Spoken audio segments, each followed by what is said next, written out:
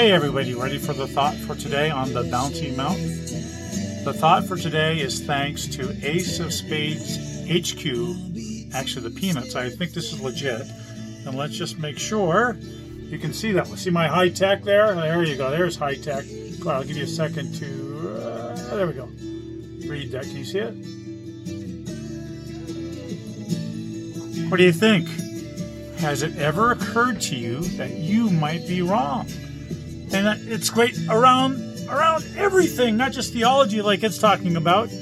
Has it ever occurred to you that you might be wrong? Because, you know what, I don't care how sure you are of something or how sure I am of something. You might be wrong, I might be wrong. Scott Adams says in one of his books, being absolutely right and being spectacularly wrong feel exactly the same. Being absolutely right and being spectacularly wrong feel absolutely the same or exactly the same.